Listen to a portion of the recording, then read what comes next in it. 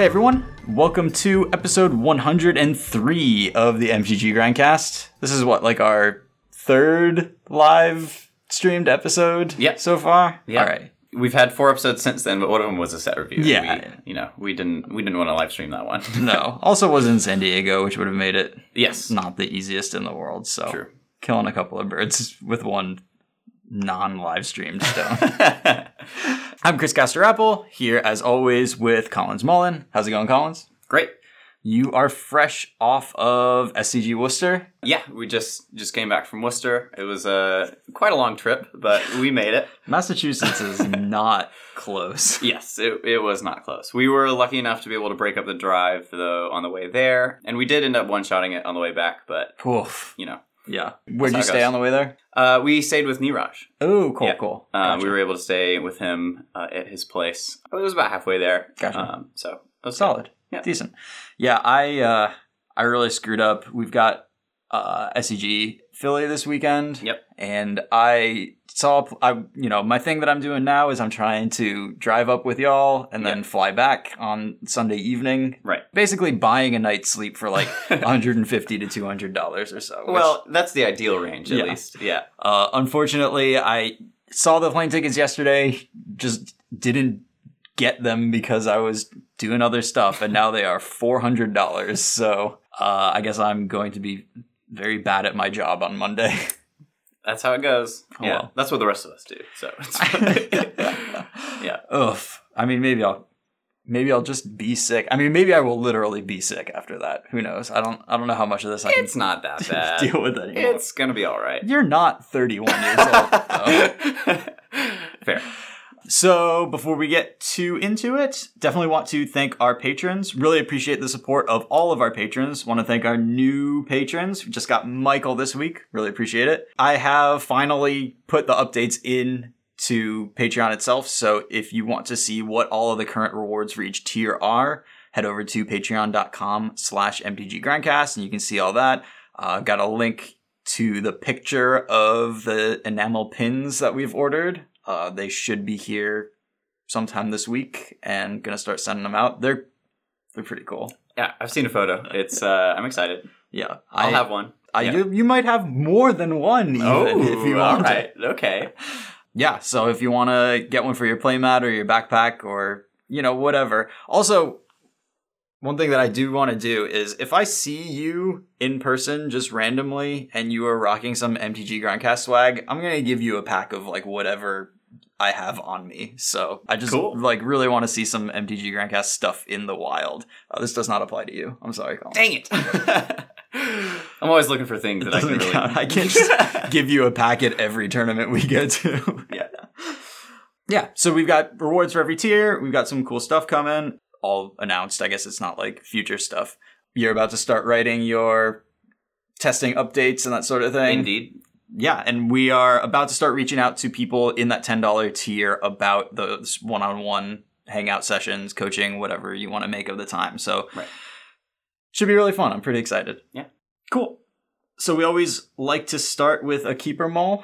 Yes. We've kind of gotten off that because we've had some 2 special episodes. We've got one. Oh, Dubes is here. Great. Well, we're going to do your keeper mole. So. Oh, perfect. Excellent timing. So, this is a dredge keeper mole. Okay. So I know we're going to talk a lot about standard, but this one was kind of interesting and handy. Down for a little dredge. Yeah. Yeah. And really, like, focuses in, because this is a mull to 5 with the London Mulligan rule in Modern. Okay. So a lot to consider here. Yeah. It's not going to be our normal, yes or no. We have some options to choose from. Yeah. This segment is about to go, this might be crazy. like the whole show, most episodes, honestly. Because once we get to like what you put back and... Sure. Yeah. So this is game 3 on the play. Okay. He says, so playing versus Vizier combo. In game 2, he says the only graveyard... He didn't see any hard graveyard hate. The only like sideboard cards that he saw was like Burrington Forge Tender for a Conflagrate. Okay. But he doesn't believe they're playing any Rest in Pieces or anything like that. Typically their plan is to kill you before anything else happens. Yep. So that makes sense. And so we've mulliganed to 5. Yep. But I'm going to tell you 7 cards because that's how the London Mulligan works. Okay. I believe they've kept 7 because he doesn't say they've kept anything else. So we've got a Bloodstained Mire as our only land. Life from the Loam, Cathartic Reunion, Dark Blast, Conflagrate, Narcomoeba, and a Hogak that I think we're trying out here. Hogak. Yeah. Okay, so one more time for me. So one land, Bloodstained Mire. Our dredgers are Life from the Loam and Dark Blast. Okay. We've got a Cathartic Reunion, a Conflagrate, a Narcomoeba, and a Hogak. Okay. So right off the bat, we have one card that we're putting. Well, I guess we start with Keeper Mull. Right. Yeah. Right. I mean, we know, at least the Right. Narcomoeba, we know, like, this is already, like, that's an easy put back. Like, Yeah. For our determination. Right. But yeah, so I mean, like, the crux here is that we've got one land, we've got kind of weak dredgers, we don't have Faithless Looting to make this a snap keep. And then it's kind of like, how bad is going to 4 with the London Mulligan? Right. I have never played Dredge with the London Mulligan, Right. so my takes here are going to be a little, more theory than anything else. Yeah. Going to 4 is probably pretty fine with Dredge, because you can just keep, ideally 2 lands, a Dredger, and a looting effect, and then you're off to the races. Yeah. This hand, though, I think that we're on the draw or play. We're on the play. Okay. And we don't get a scry anymore, so like this really is a one land hand. Yeah, I'm going to lean towards keeping it. Okay. Because of the power of Dark Blast. I think that because you have a interactive piece, you can definitely disrupt a lot of what they're doing. The problem is that Dark Blast does not really disrupt the combo too much. Right. Because if they lead with Devoted Druid and then they play their Vizier, they're going to have priority to make infinite mana. And there's no disrupting that once both pieces are on the table. They just, can respond and untap and go again. Yeah. You need a sudden shock. Is the only answer to the assembled combo. Yeah.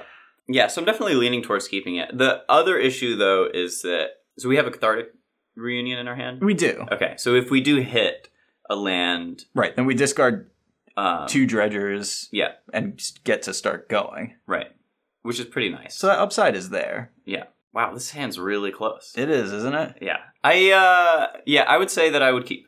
I would keep land, go... I would bottom the Narcomoeba, certainly, and then... The Narcomoeba and the Hogak. And the Hogak. Are the 2, slow cards that, don't really do much. Right. And, we're trying to start dredging a lot, and hopefully we just hit the Hogak in the graveyard at that point, if that's our plan. Yeah. And, it's kind of between Conflagrate and Hogak for me on the other card to bottom, because, those are, both...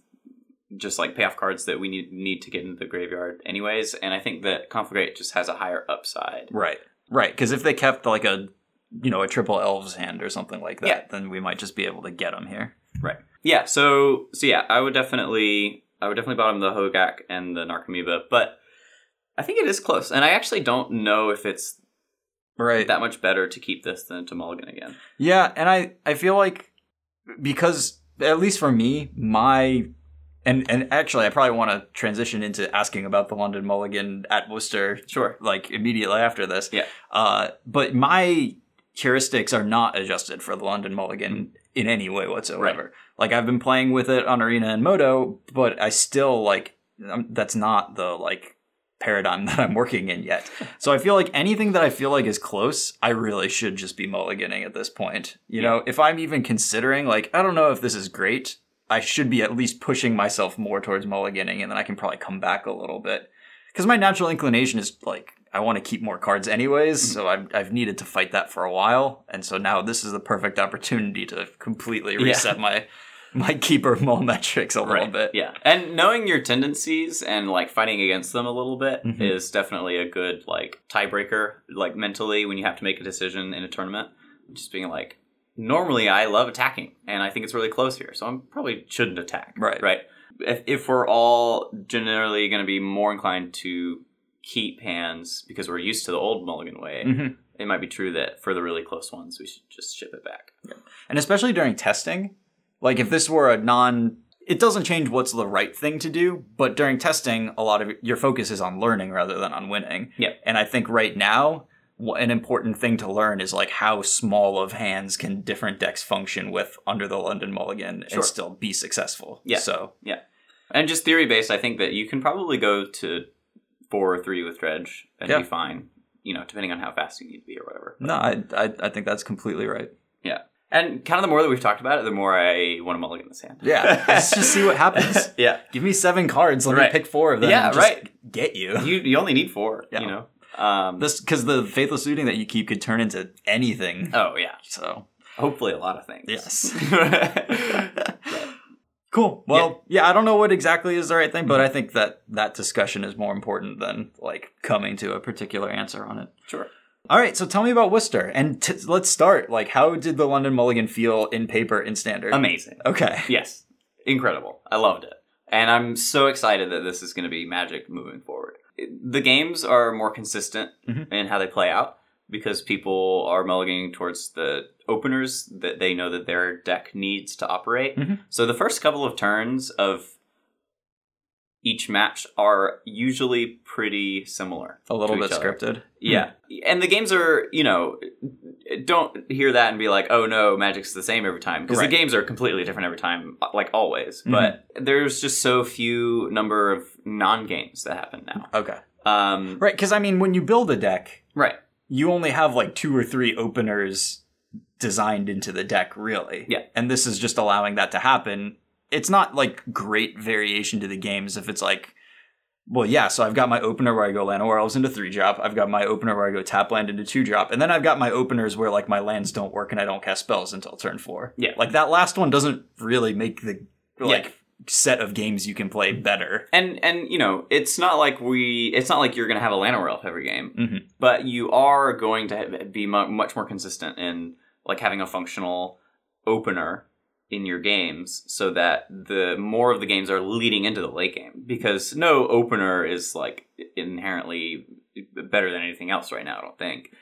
Unless, well, there's a deck that I'm going to be pretty excited to talk about Standard that does have some busted openers. Yeah, I'm excited to hear about this. Should I spoil it, or should we just wait? Well, I have a section where we're talking about decks that we're like pumped about or have interesting places in the metagame. Keep it to the mulligan for now. Yeah.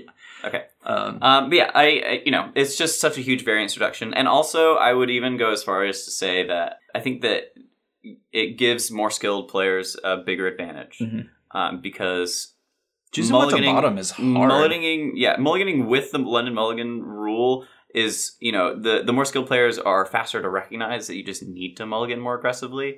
And I think that, some players who don't understand that are just going to keep 7s that they would normally keep. And it's just not going to be quite as good. So we felt like we had a decent edge from that at the tournament. Was that we were practiced with the London Mulligan.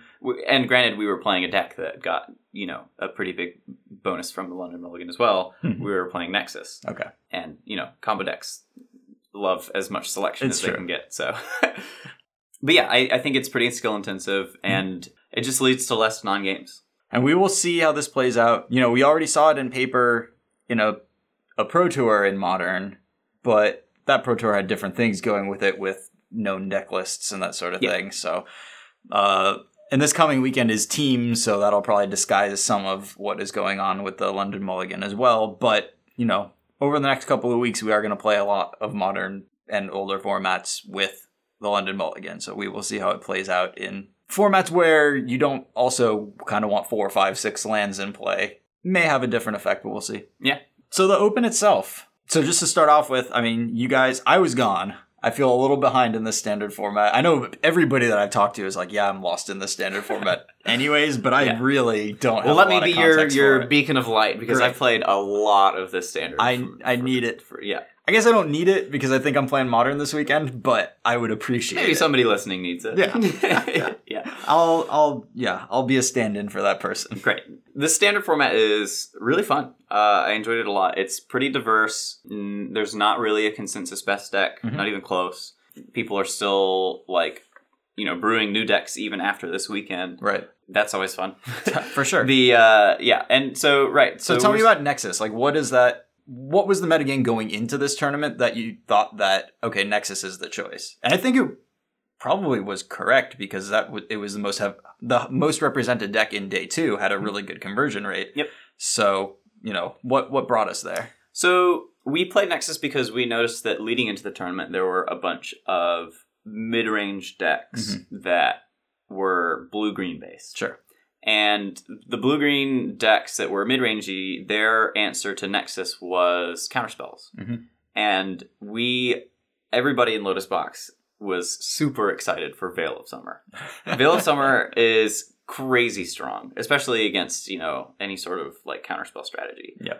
And, we also knew that Mono Blue was going to be reasonably well represented. A lot of people were talking about Mono Blue, and Mono Blue traditionally is a pretty bad matchup for Nexus. And I wouldn't even go as far to say that we're like a heavy favorite by any means, but the inclusion of Veil of Summer and the new Ceratops made our post-board games against Mono Blue pretty strong. Right. So, yeah, I mean, you end up with like 3 cards that matter, which are like Ceratops, Veil, and Blast Zone, and like those are the cards in the matchup that make a difference. Yeah, for sure. Yeah, just having the 1-mana counterspell, like all you really need to do to win that matchup is resolve the Wilderness Reclamation. Veil is wild. Yeah. Like, Dispel is a great sideboard card. Yeah, but how about Dispel that draws a card? And does other things? Or you can just cycle it. Like, why? Yeah, Veil was a huge MVP for us. We were excited to have it against Mono Blue. We were excited to have it against Vampires because their way to beat us was to have a Despark for our Wilderness Reclamation. Yeah, and it just Veil also blocks counter draws. Yeah, which is hilarious. It's wild that it stops the disenchant that they're playing. Right. Yeah, it shouldn't. It's really not supposed to do that. Yeah. Feather had a pretty good plan against us, though. They brought in a bunch of what's the 1-mana disenchant? Demystifies. Yeah. But generally, our matchup was overall pretty favored against Feather, so we weren't really worried about because they really are like a mid-rangey card advantage creature deck. Yeah. They have some like they can have some kind of explosive starts, but they're not that fast. They're not mono red. So those were the major factors. Like we brought the deck so that we would beat up on the majority of the field, which we thought was going to be just like mid-rangey stuff. And anything where a fog is the same as a time walk, Nexus is just a huge favorite. Right. And I mean, coming out of the arena format where it is Risen Reef the format, Nexus is just the end game you want. And the Risen Reef decks are exactly the kinds of decks we wanted to beat up on. Yeah, that makes sense. So how did that play out? Pretty well. I was the only person who did not make day 2 on our team. RIP. Yeah. But everybody else cashed. We had 2 in top 16 and 2 in top 32, I think. Okay. Was the breakdown. Oh, Rossum also didn't make day 2. Okay, gotcha. But Rossum didn't play Nexus, so I didn't. So D doesn't count for this particular. Yeah, not this specific statistic. Right. Yeah, I mean, I saw Nexus the most played deck in day 2. I believe 12 or 13 of the day 2 decks were Nexus, and like a substantial proportion of those are Team Lotus Box folks. Yeah. Right. Yeah, and maybe we ended up skewing those numbers a little bit. Because you put a bunch of competent players into the tournament with the same deck. Yeah. And competent players with buys that are just a favorite to make day 2. Sure. Yeah. Who knows about that? But yeah, I was happy with it, and the squad was happy with it. I ended up playing a different deck though in the Standard Classic the next day. I switched over to Feather. Yeah. For a couple of reasons. No, straight Boros Feather, not Boros Naya. Feather, not Naya. I think Naya is just a little too cute and too prone to having draws that clunk out. If the mana were free, I'd be okay with Naya, but the mana is very much not free. It's not. And, the cleaner a mana base can get, especially in Standard, can make the world of difference. Feather costs white, red, or whatever. White, red. Yep. That's pretty specific. Yeah. Boy, the Temple is such a big addition to that deck. The Feather decks were playing just like a Guildgate before. And now it scries. All right, sorry, keep going. Tell me about Feather. So why was this your choice for the Classic, and what were you trying to do with it? So Feather, I think that the main reason I wanted to switch was because I got to see like what the metagame breakdown at the tournament was like. So I had a much better understanding of what the decks were going to be in the Standard Classic. Like I knew, I was able to like see all of the players who didn't quite make day 2 and like had a pretty good idea of what decks people were going to play the next day. And Feather just felt like it was pretty well positioned against those decks. So what were those decks? What does Feather beat up on? Feather does a really good job beating up on the teamer mid-range strategies. Okay. If you ever like have a Feather, they just can't beat that because you're just going to go over the top of whatever they're doing. And also, the deck that I played was based on Oliver Tomiko's list that he ended up making the top 8 of, and he had the main deck inclusion of the Goblin Rabblemaster card. Legion Warboss. Legion Warboss. And that card was also really well positioned against a lot of stuff. Like, the slower mid-rangey control decks like Esper, even against like stuff like Nexus, that card did a really good job, facing against. And if you can never combine it with God's Willing, it's right. And we had a resurgence of mono blue and sort of the coming out party for the Simic Flash decks. True. And both of those are decks that have very little removal. Yeah. So and that was another big selling point for Feathers, because both of those matchups are favored for Feather. Mm-hmm. Yeah, that's nice. When I've played Feather, it's felt like the matchups that I really want to play against are the matchups where Reckless Rage is good. Yeah. And anytime Reckless Rage is good, whenever you draw it, you usually win. Yeah. So yeah, I mean, and also Feather got a huge bonus from the London Mulligan. You just get to because the deck is named after a card. Yeah, the deck is named after a card, so you get to find that card. Yeah, and also just like it's a heroic deck, right? And reason number 3 is why I switched is that I just love heroic strategies. I was gonna say this does suit your playstyle a little more than Nexus. I love it. Yeah. Heroic decks are great, and they benefit a lot from the London Mulligan rule. Mm-hmm. Just being able to better sculpt your mulligans into having specifically what you need, like, having a good mix of creatures and spells. Right. And you get rid of your second God's Willing or whatever. Sure. Right. Like, yeah. I can definitely see that. But there were definitely times, especially post-board, where I knew, like, exactly what I needed, where I mulliganed pretty aggressively. For example, I played against Nexus in the tournament, and it was game 3, and I was on the play, and I looked at my 7, and it was like a turn 5 kill. Mm-hmm. And I was like, it's probably not going to work. So I mulliganed it. Mm-hmm. And then my next 7 was also like medium turn 5 kill. And I was like, this deck can do better than this. And I mulliganed again. And then my 5 had it had a turn 5 kill, but it also had a Demystify.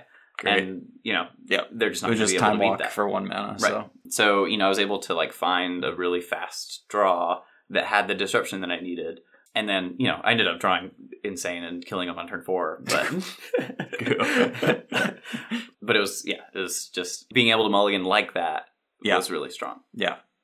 No, that makes sense. And I think that the players who are willing to do this, especially because it's not just when you are playing a linear deck that you should be mulliganing really aggressively. But I think that's really smart. You're playing against a linear deck that has very specific weaknesses that you can exploit. Yeah. And I just know exactly how the games are going to play out, right? Like I'm gonna be able to apply pressure, and then starting on turn 4, my best draws are going to make them have to fog every turn starting on turn 4, right? And if I can set that up and then also have a disruptive piece, they just can't win. Really. Yeah. No, I mean that makes a lot of sense. And I think going forward, because if it's like that in standard with your mid-range creature deck against the like kind of clunky combo deck, like this rule rewards people who know the format, know the matchups, and how the games play out, and are willing to mulligan to make what they want to happen. Yep.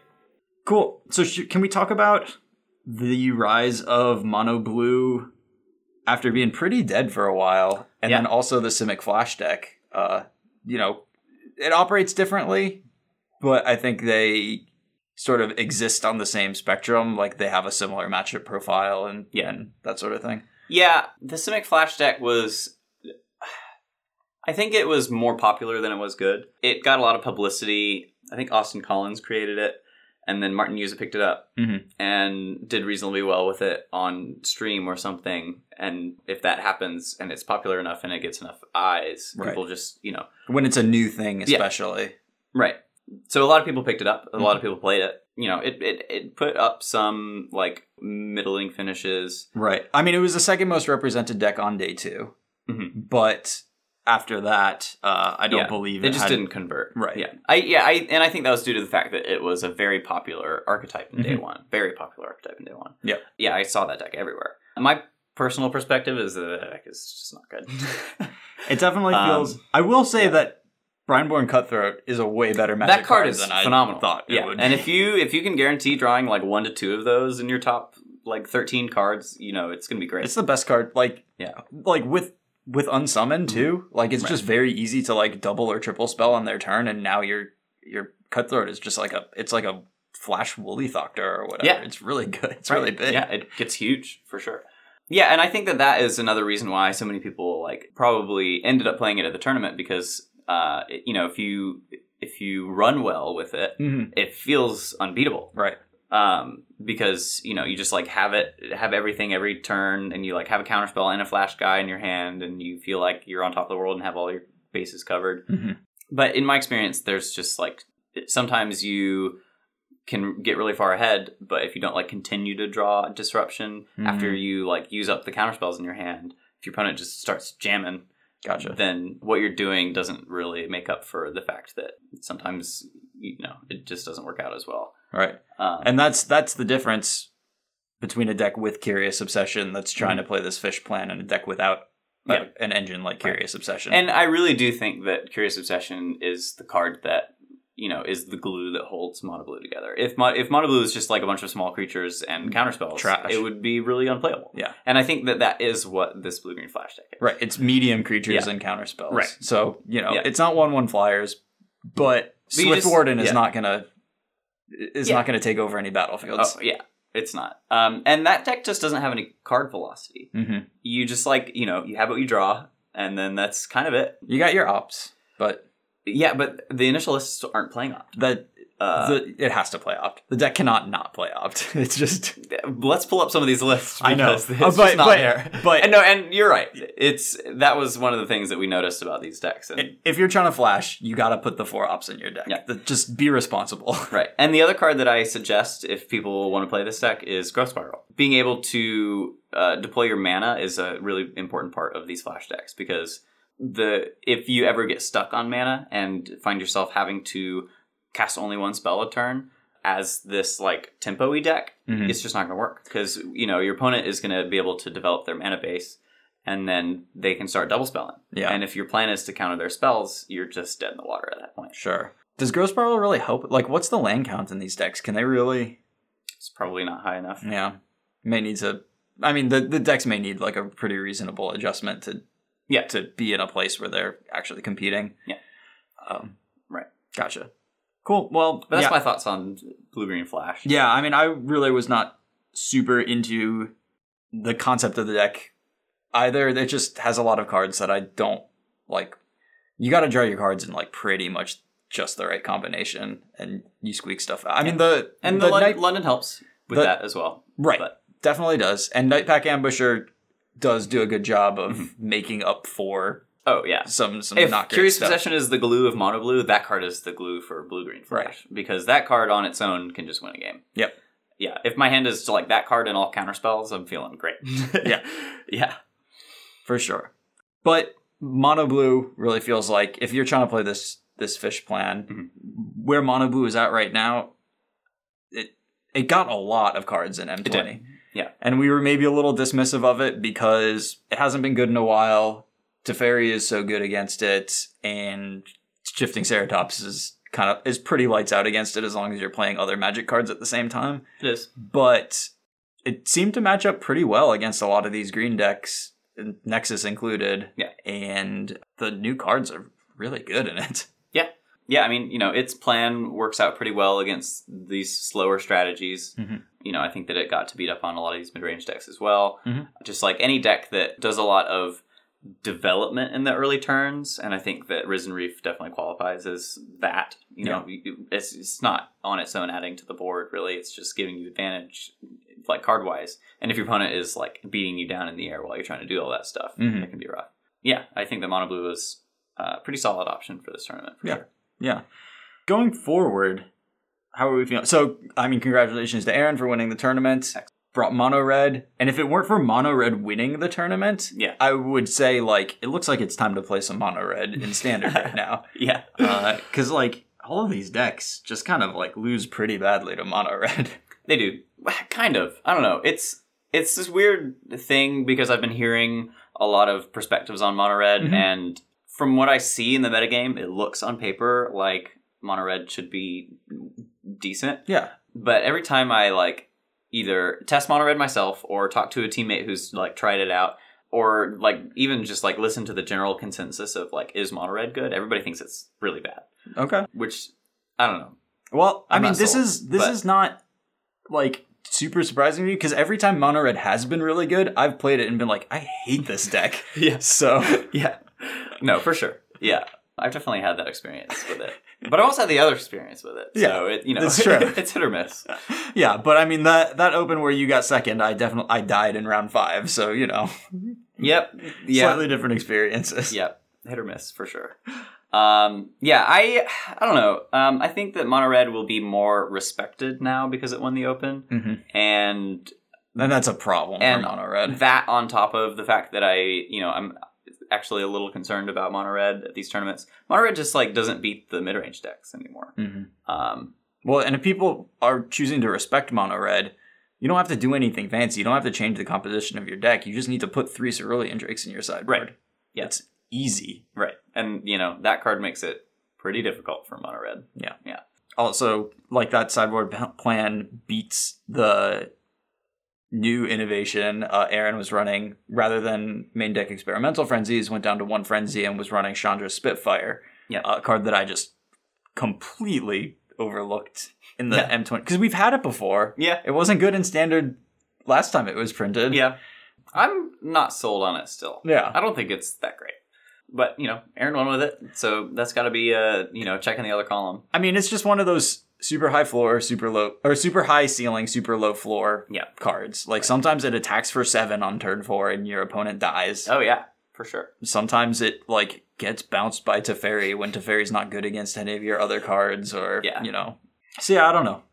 Definitely worth trying if you are a mono red person, but, yeah, I mean, the fact that Aaron won the tournament, to me, signals that people will put the Drakes back in their sideboards where they were missing them. Yep. And right. Maybe not a great choice.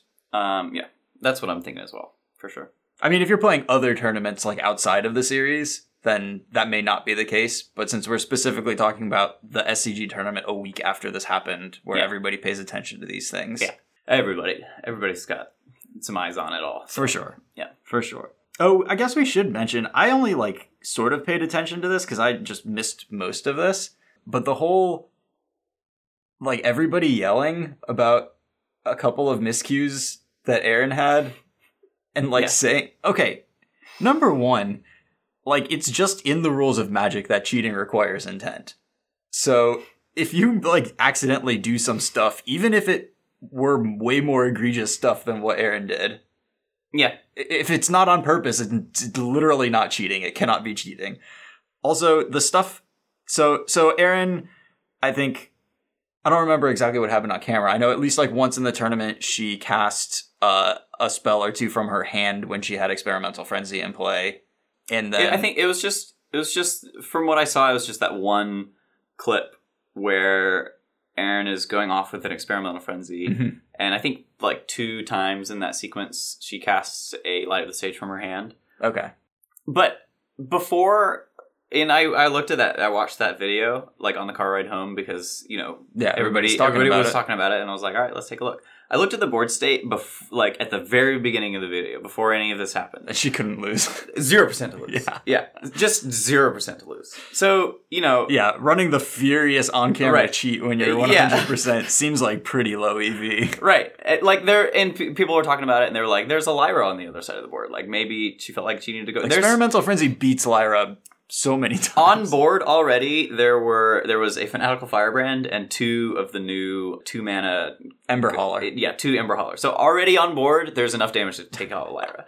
So it's just not even a consideration. Yeah, and the pitchforks for this one, people got them out, but it was pretty silly. Yeah. I think people have mostly put them away at this point. Yeah. So and good. Yeah.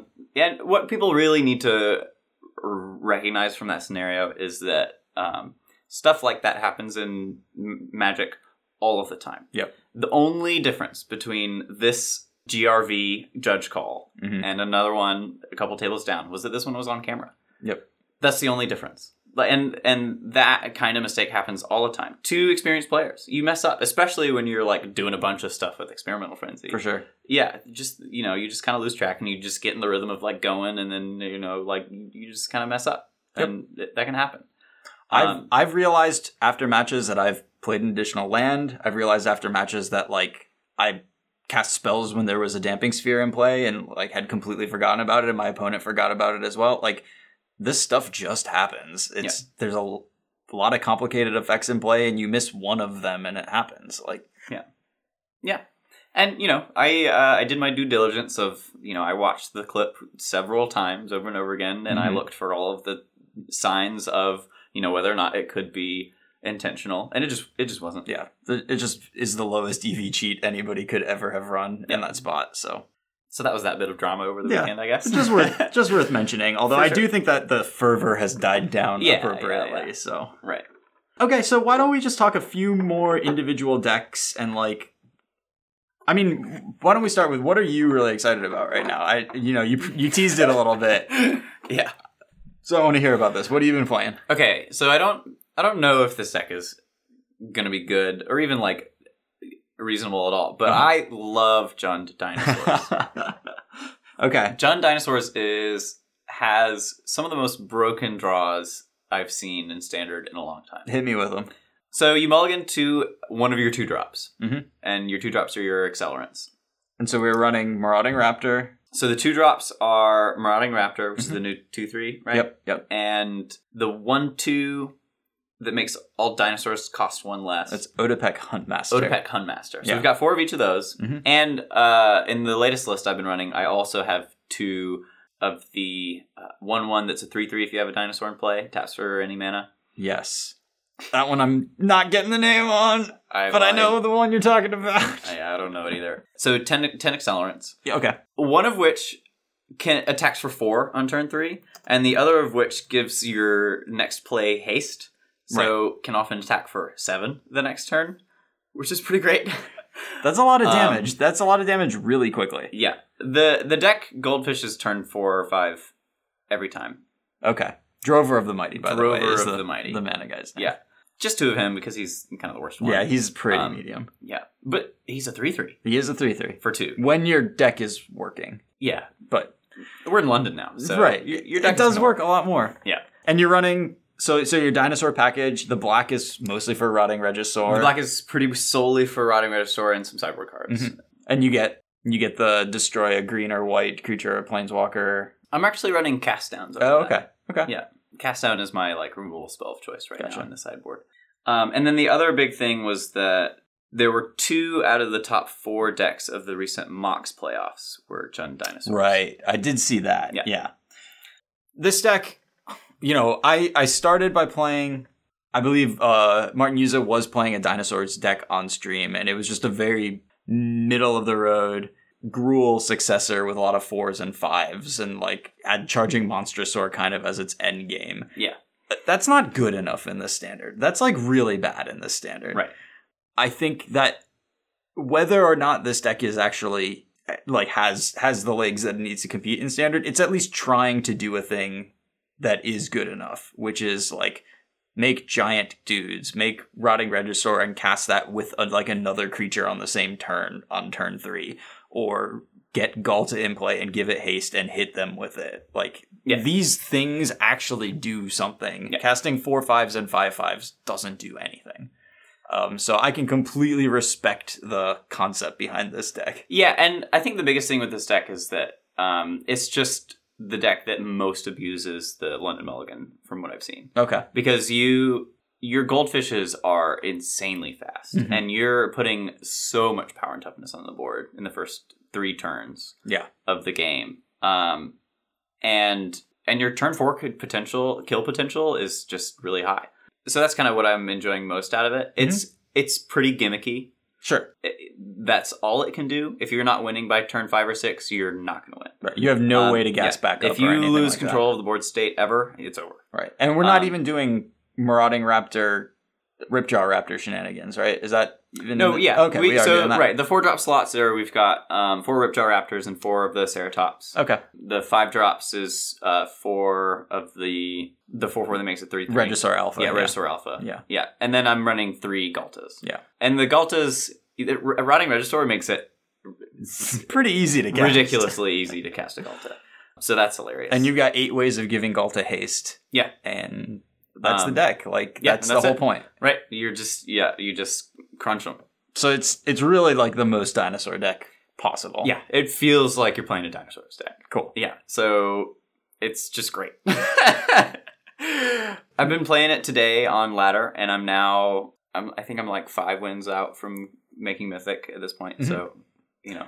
So, I mean, if probably you've just get there been tonight at some mostly point. stomping people with it, then you probably don't have really good information for me about what its like matchup profile is like. But what do you I want to probably do. What do you want to play against, and what don't you really want to play against with it? The two decks that I would say are bad matchups for the deck are Vampires and Esper. Okay, Everything else feels very favored. Esper makes a lot of sense to me. Wrath of God and just targeted removal seems Esper really has good. just all of the tools, Yeah. and honestly, it is those black removal spells that, you know, if you're playing as a black deck, it's not going to be great because they're going to have access to stuff like Cast Down. And How many Veils of Summer can you run in your deck?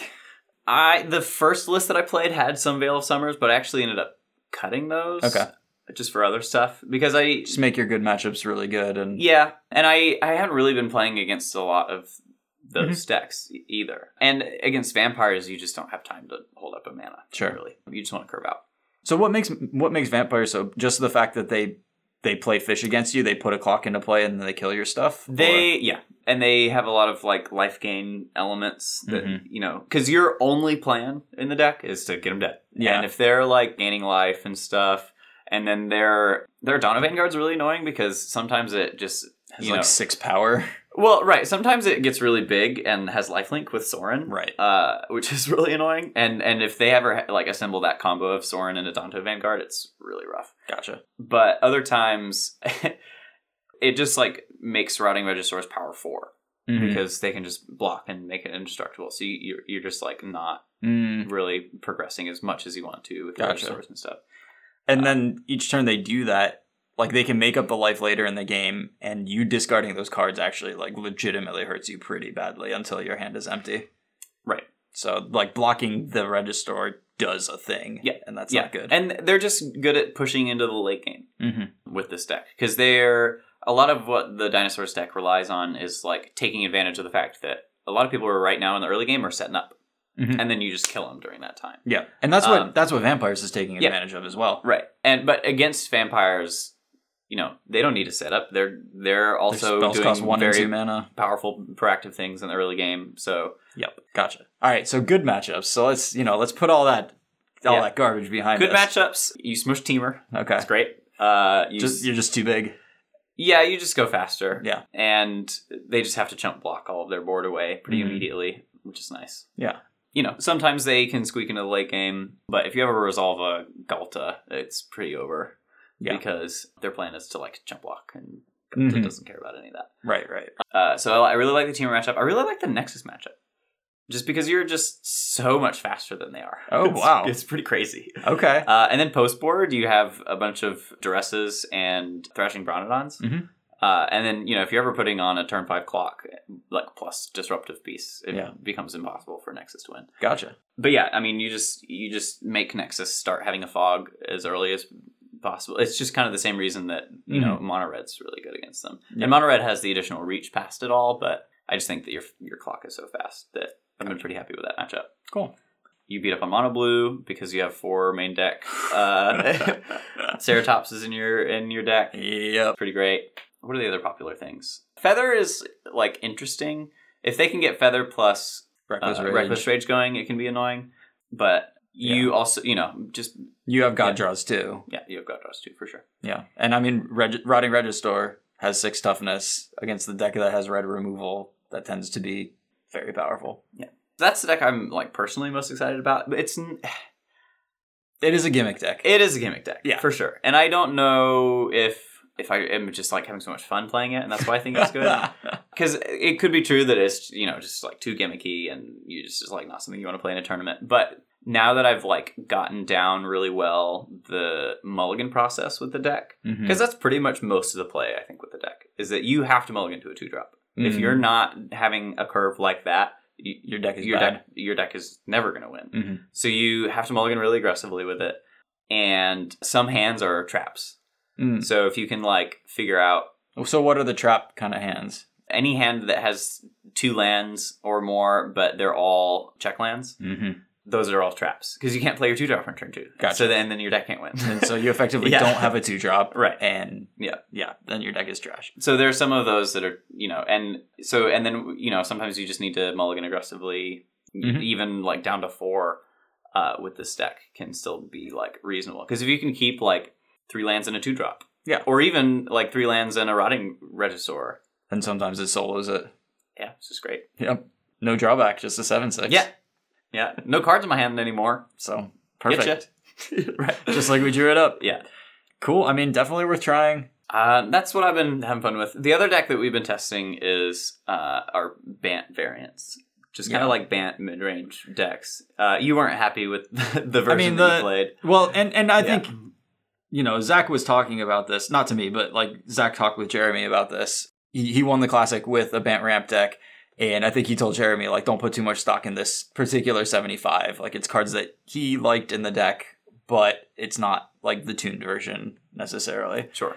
And I think the focus of the testing right now has been pretty much on like, we got to get Little Teferi back into this format because there's no reason to just like keep losing to these decks that are full of counterspells and flash cards when this bonkers card that turns off all those cards exists. And so what's the best way to do that? The idea of Bant Ramp does make some amount of sense because just putting Teferi into the deck to fix those sorts of matchups, that does make a lot of sense to me. Yeah.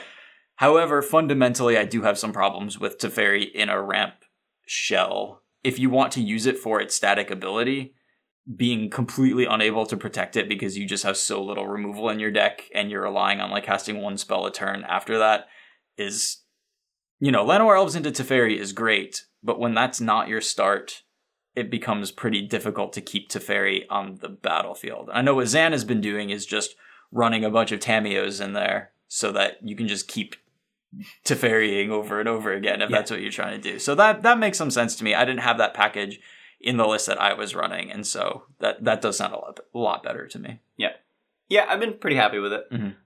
It feels like the version that we've been playing, which has kind of been like Zan's like tuned up version, it's a little heavier on Frilled Mystic, and the deck seems to play out like a tempo deck most of the time.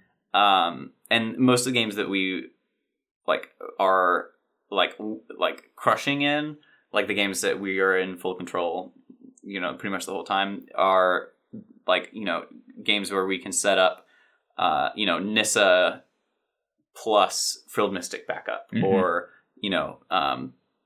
Frilled Mystic and then Little Teferi bounce my Frilled Mystic kind of like stuff. Sure. And that stuff's been fun. And that stuff does fit in really well with the ramp strategy, because the downside of Frilled Mystic is that it's 4 mana. Right. But if you're ramping, that all of a sudden is less of an issue. Now it's a turn 3 play. Yeah. And then that snowballs from there a little bit. Yeah. And you're just like, if you can get to the late game, you're more likely to be able to do other powerful things with Frilled Mystic backup and stuff, which can be really nice. Yeah. And my favorite thing about Frilled Mystic has always been that it doesn't get countered by negate. And that just is kind of unreal for a counterspell. Yeah, for sure. Which is nice. I will say, though, that Aether Gust... cool. Aether Gust has made a huge impact on... You can't even Autumn's Veil or Summer's Veil it. Yeah, it dodges everything. Yeah. You can hit Ceratops with it. It doesn't get veiled. It was the sole reason of a majority of my losses in the Open with Nexus. Was that I would set up, like, all right, I've got 5 mana, Wilderness Reclamation with Veil, and then they Aether Gust it. And I was like, well... All right, well... I guess I lose. I guess that's it. That's a bummer. Veil does work if it's targeting a permanent, for what it's worth, but... Right. But that's why if they cast Wilderness Reclamation with a mana up... Hit it on the stack. Yeah, and you hit it on the stack. Use your Aether Gust, for sure. Yep. Yeah. Use your Aether Gust right there and just be done with it. Yep. Because you're probably killing them the next turn anyways, so... Yeah. Hopefully. I mean, or, the next several turns that are all yours. Okay. Yes. Technically. Yeah. No, I get it though, for sure. Yeah. But yeah, so I think we're pretty early on in the testing process for that. Yeah, I think that's standard. Right. So basically the goals are either there's 2 angles that this format seems to be a little soft to right now, which is a good Teferi deck or a deck that gets them dead. Yeah, and that's what you're looking for right now. If you're into the aggressive decks, I think that both vampires and dinosaurs are pretty good. Mid-range there's a lot of different mid-range options. I think that the black-based mid-range decks are all pretty bad right now. Mm. I don't think Esper's good. I don't think a lot of the other... Is this like mostly because of Veil of Summer, do you think? Is that like a big part of it, or? No, I think it's mostly because of Risen Reef. Okay. Is that in the mid-range mirrors, Risen Reef is king. Okay.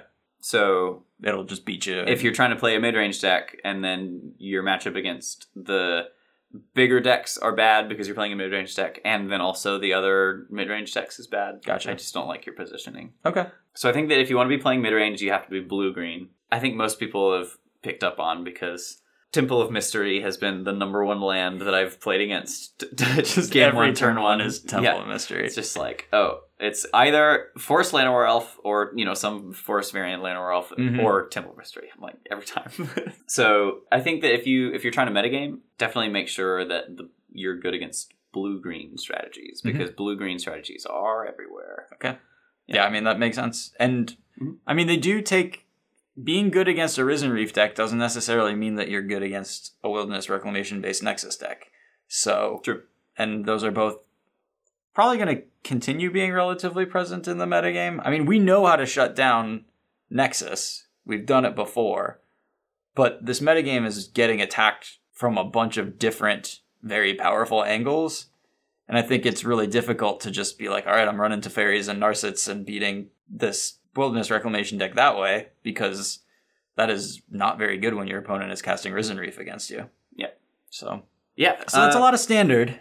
Yeah. We do have 2 other formats that we're playing next weekend, though. That's true. You're going to be playing Modern. Yeah. Right? I mean, I'm almost certainly just going to play Phoenix. Excellent choice. I think it's totally fine. It does probably lose a little bit because the London Mulligan rule does not favor the all cantrip deck where all of your cards do exactly the same thing. True. But it does help you get that turn 2 thing in the ice a little more often, I guess. So I don't know if it will help that, because I think that you're just you never mulligan. Not going to be mulliganing. Yeah, I mean, you just never mulligan with the deck.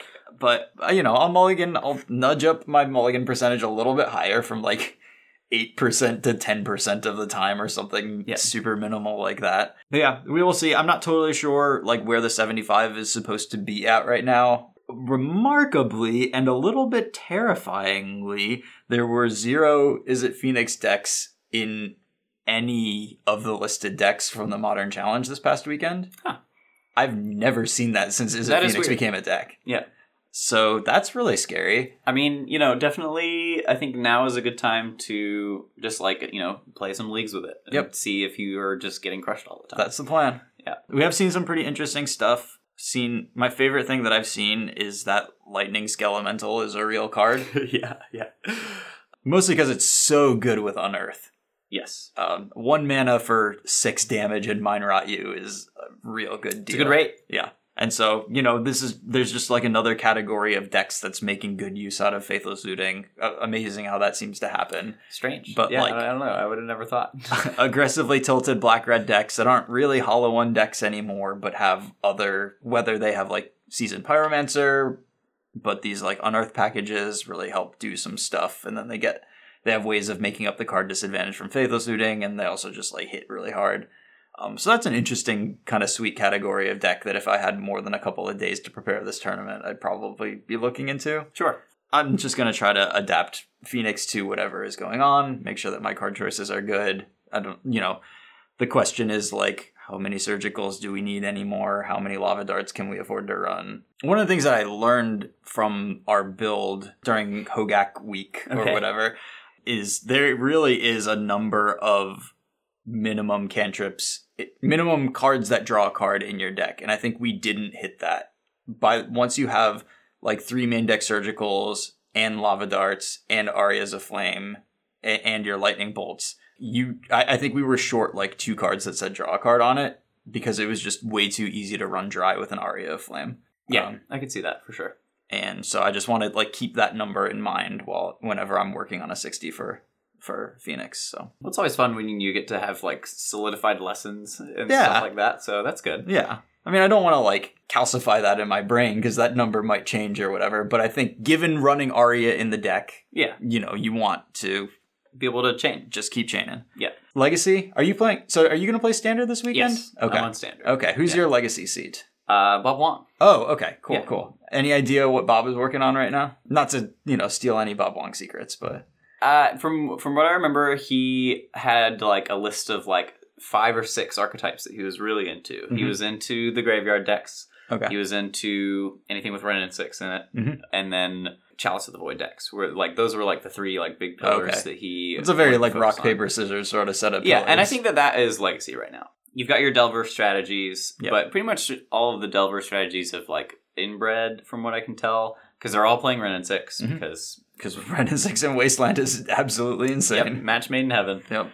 So, and I think that the latest thing that he's been on has been some 4-color Wrenn and 6 Delveries thing. But Hogak was definitely something that was tested. Just regular Dredge as well was something that was thought about. So, Yeah, I think I am finally going to pull the trigger on owning a Legacy deck, just so that whenever I wash out of one of these team opens, I can walk over to the Legacy Classic and just register a deck. So I think I'm going to buy a couple of Badlands, and I'm going to build Legacy Hogak, so these like altars and stuff that I have don't completely go to waste. I mean, you have most of Hogak already, so that I think that can just do it. I have the like $500 of Hogak, and then I need to spend $1,000 on bad dual lands, and we'll be fine. Right? Yeah, it'll be great.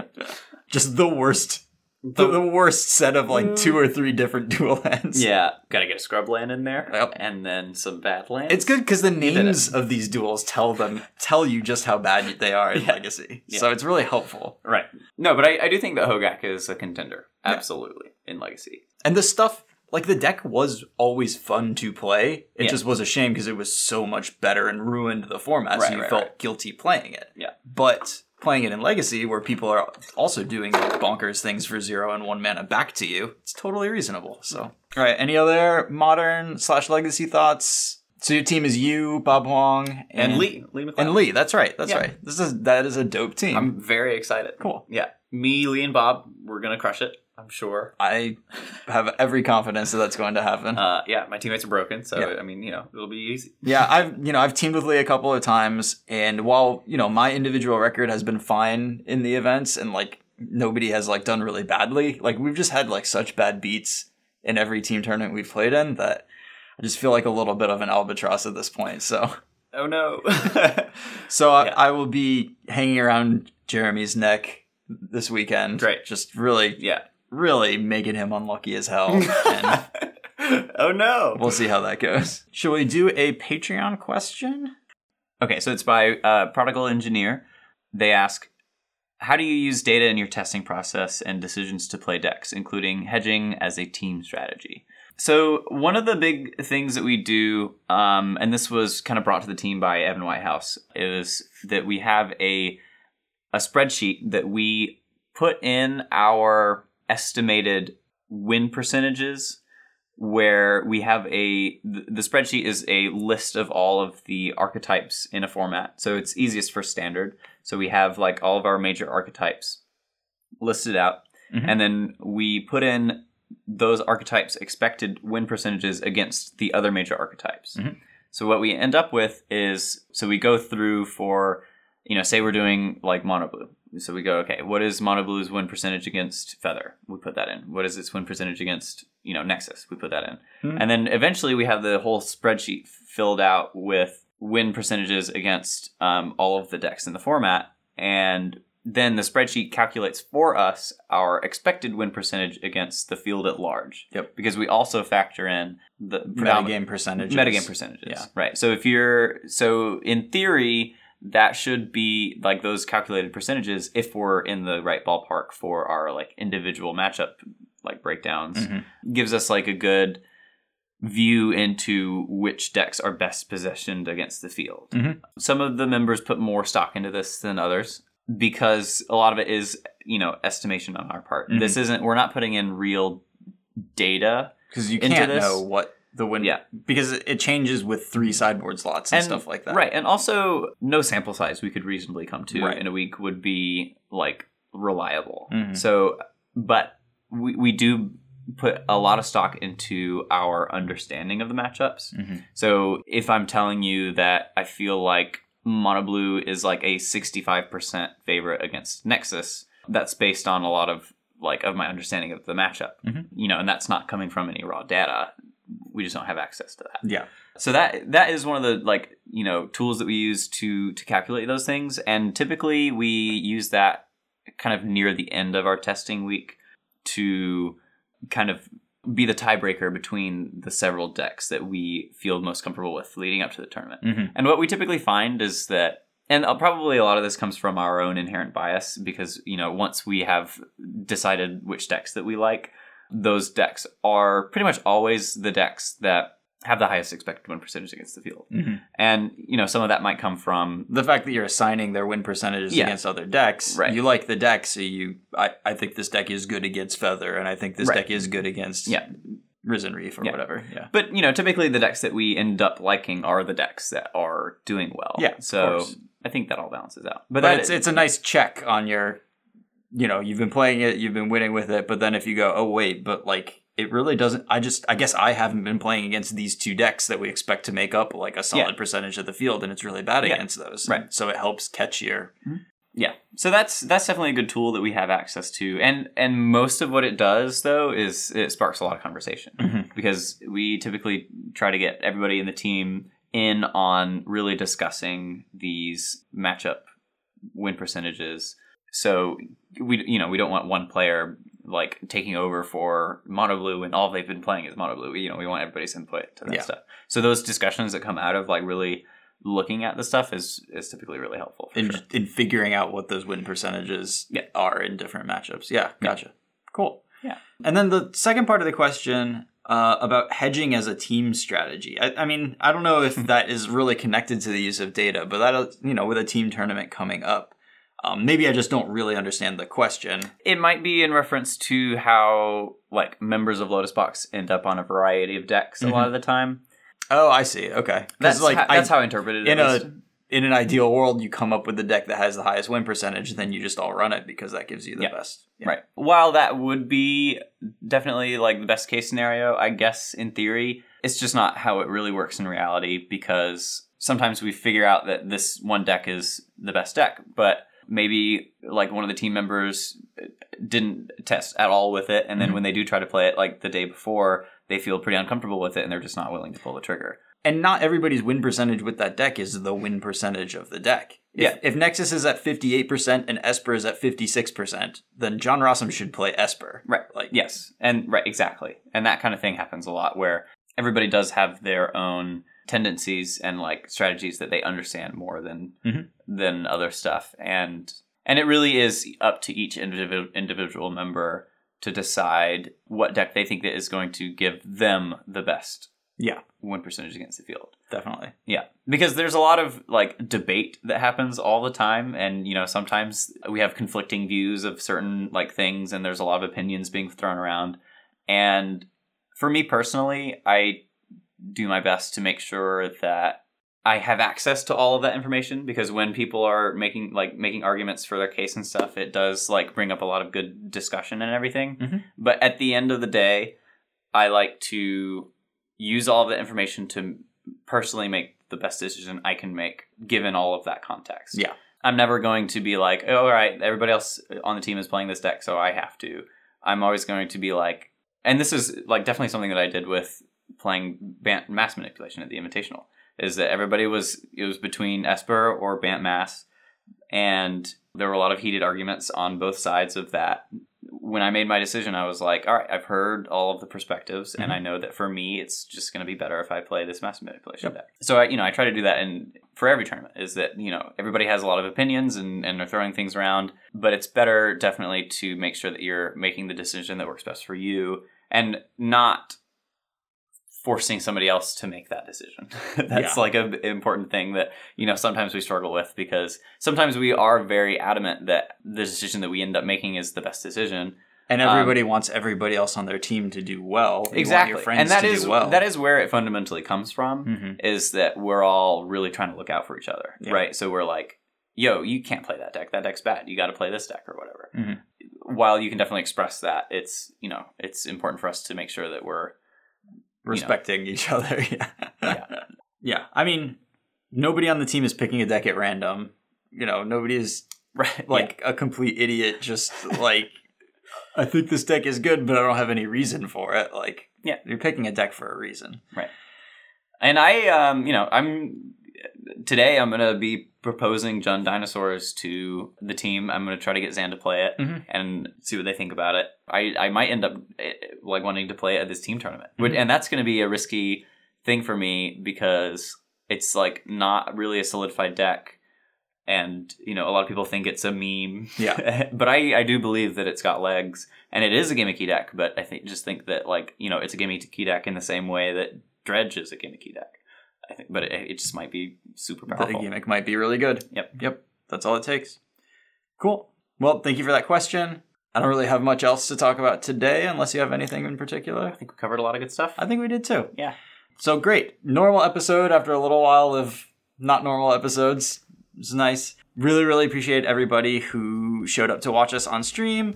If you are listening to this at home on a podcast app or whatever, we also really appreciate you. But if you would like to stop by Tuesdays at 7:30 Eastern Standard Time, we'll be on twitch.tv/CollinsMullen.